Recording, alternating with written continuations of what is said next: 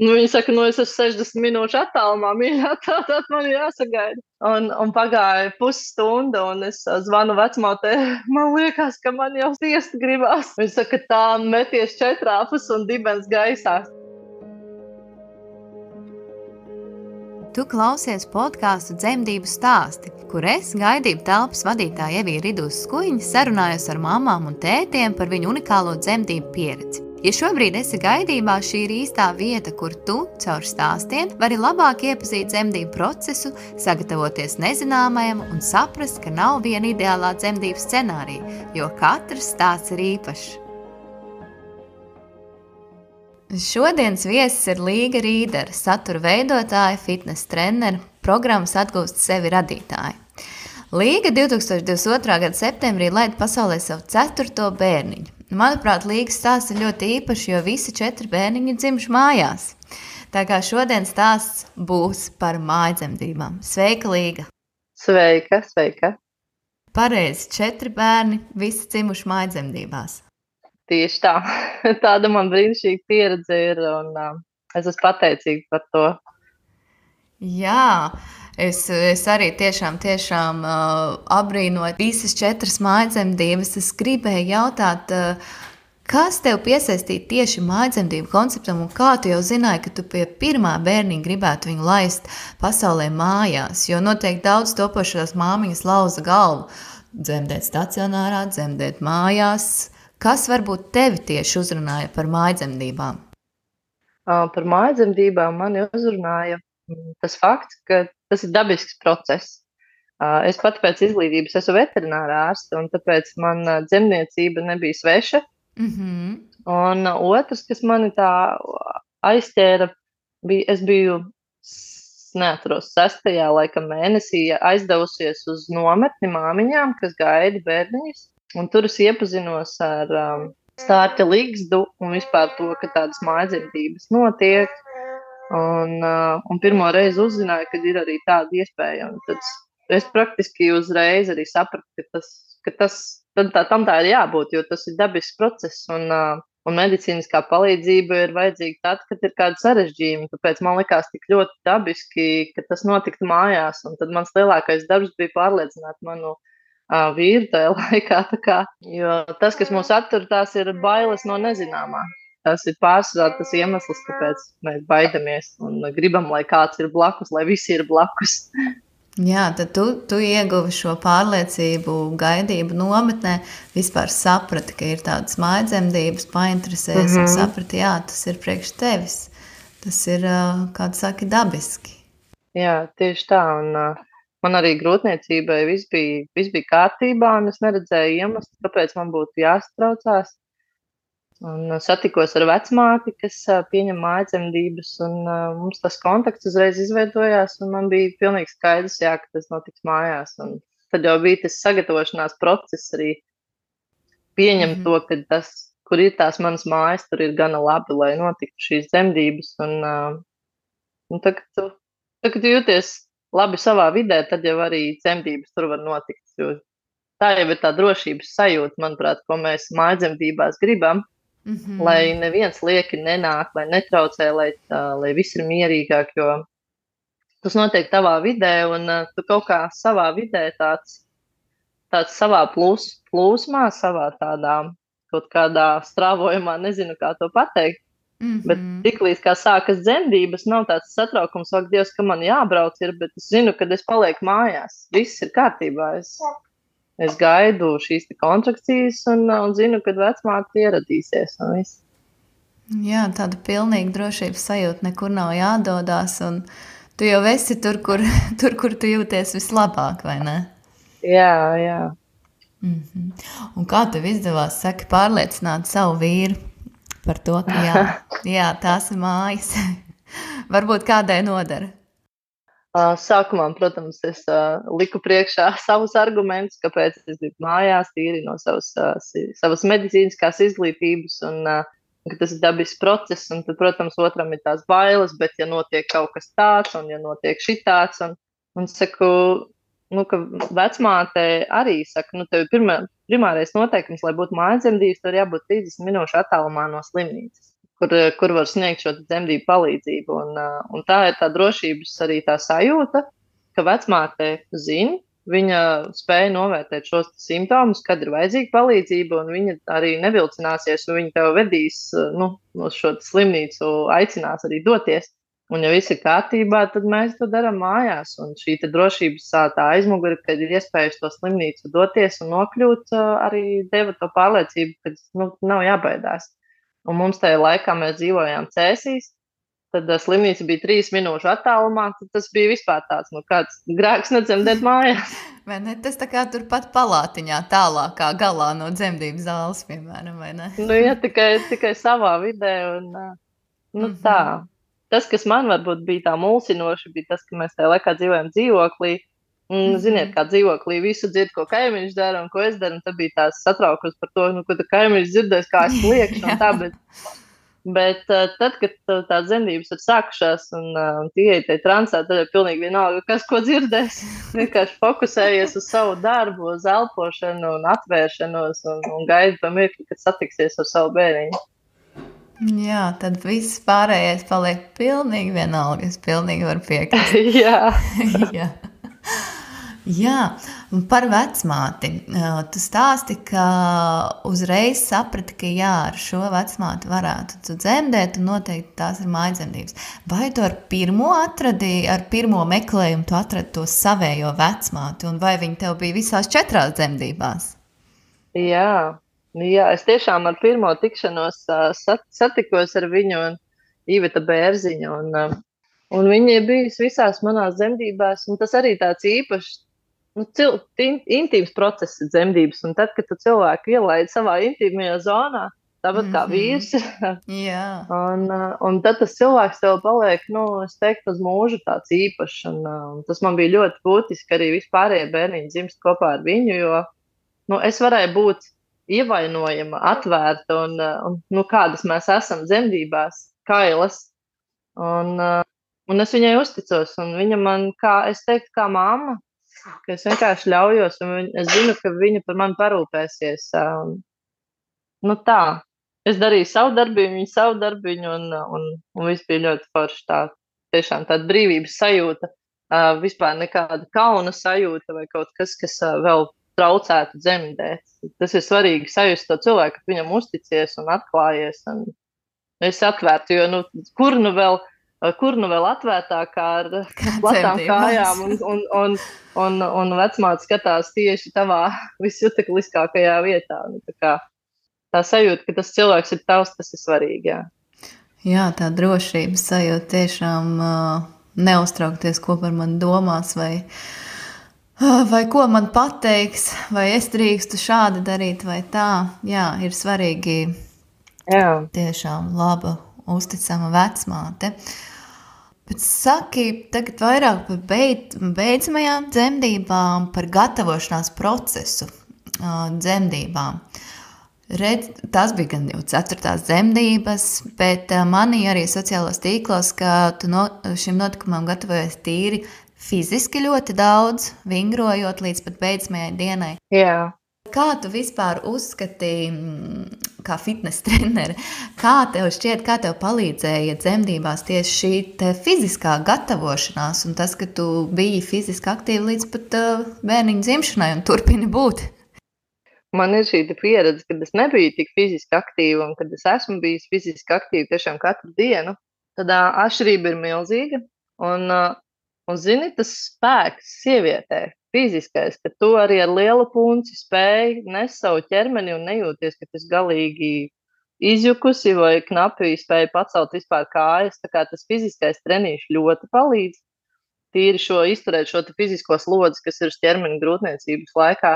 Un arī tas, ka ir šie vingrinājumi, viņi specializēti, lai netraumētu kādu šo ķermeņa daļu, kas būtu vairāk vēdera šie muskuļi, jo viņi iestiepjās tīri dabiski, jo vajag bērniņam vietu, bet mums vajag viņus arī stiprināt, jo dzemdībās jau, lai izstumtu bērniņu, mums arī vēdera prese ir jāpieslēdz, lai arī viņa ir izstiepta. Un tomēr tas treniņš ļoti palīdzēja. Vismaz šajās dzemdībās viņas bija pilnīgi atšķirīgas no iepriekšējām, un es pat teiktu zibenīgas.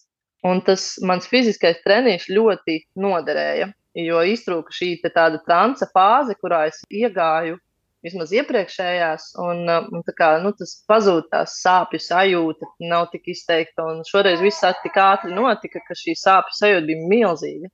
Un es pēc dzemdībām sapratu, ka es pat nepaspēju piekust. Vienkārši viss bija noticis, un viss.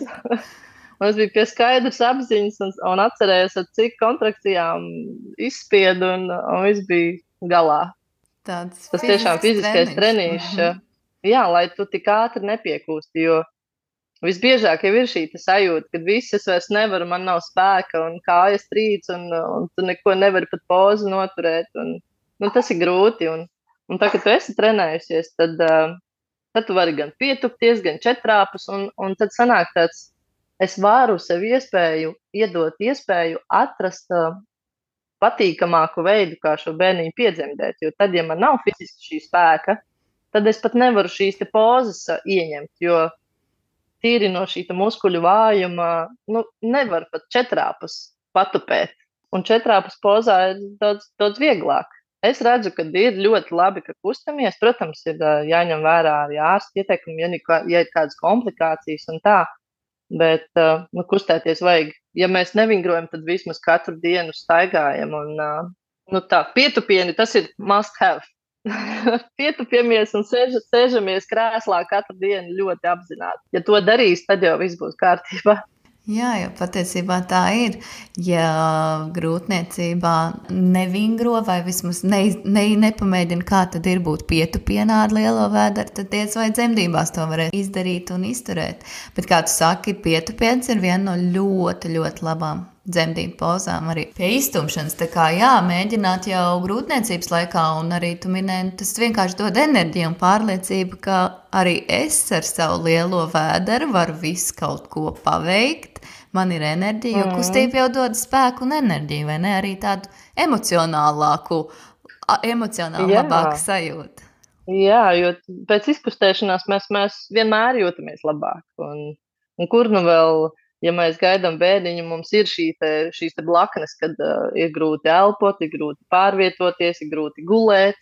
Un tad vismaz jūtamies fiziski labi un cik mēs varam labi justies. Tajās pašās beigās jau mums visām ir grūti, bet ja tu esi aktīva bijis, tad ir bišķiņ vieglāk.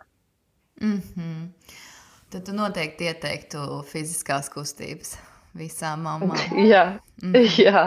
Arī, kad es zinu, mammas baidās kustēties, jo es neesmu bijis aktīva un kā es tad sākšu.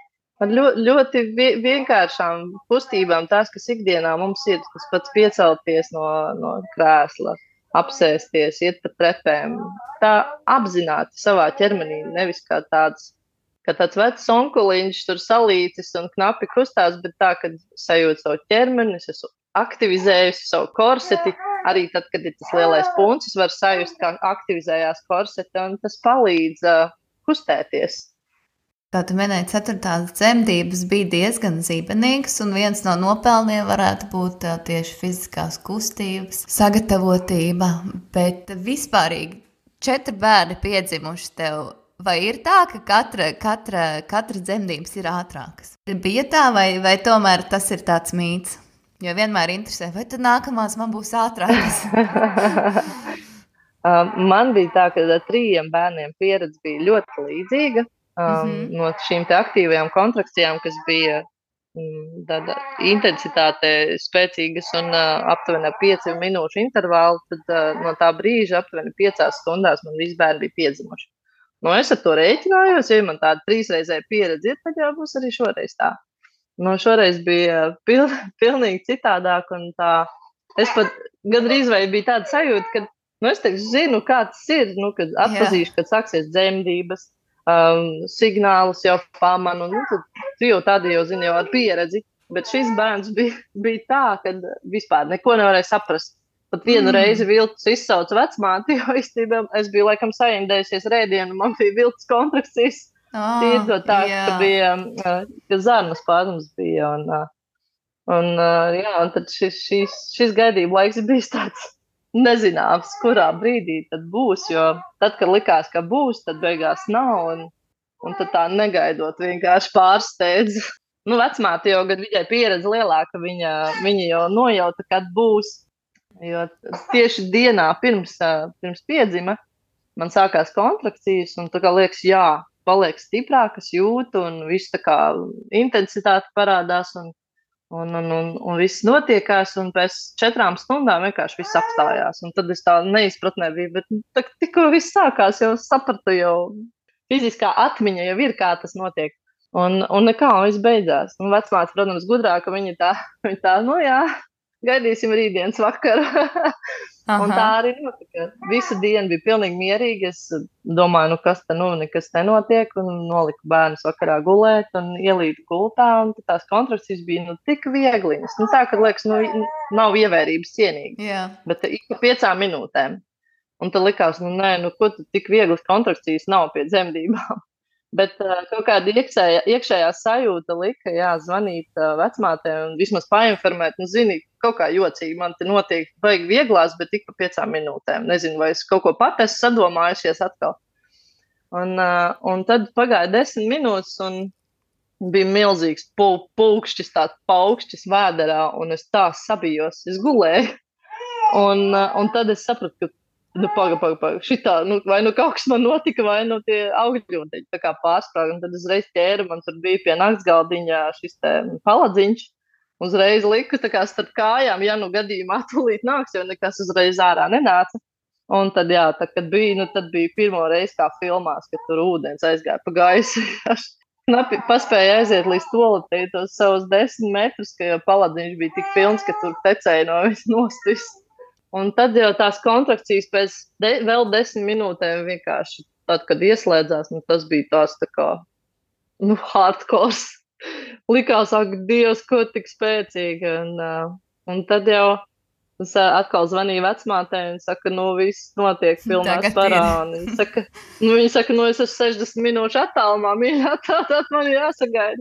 Un tad bija tāds stresiņš, un tas ar sevi runāšanās ar mazuli. Tad jau pagaidam, vecmāt, lūdzu, sagaida, vecmāt, lūdzu. Un pagāja pusstunda, un es zvanu vecmātei. Man liekas, ka man jau spiest gribās. Viņa saka, tā meties 4 un dibens gaisā. Tā labi. Un palika bišķiņ vieglāk tā sajūta, bet vienalga uz katru kontrakciju bija tā spiešanās sajūta jau, bet bija bišķiņ izturamāk. Un es tik lūdzu, meitiņu, lūdzu, pagaidām vecmāti. Un tik līdz man partneris saka, vecmāte ir klāt, tad bija tāds, mēs sagaidījām. Un praktiski vecmāte atnāca pārbaudīt, cik ir atvērums. Tad atvērums bija pilns, tikai vēl nebija galviņa noslīdējis, jo es te 4 pozīcijā biju bijis. Un praktiski aizgāju uz vānu, jo es gribēju ūdens dzemdības beidzot izmēģināt pēc 3 bērniem. Un tik līdz iekāpu vannā, tā arī bērniņš noslīdēja, praktiski 15 minūšu laikā bija klāts. Wow! Tiešām steidzīgi. Bija zibenīgi.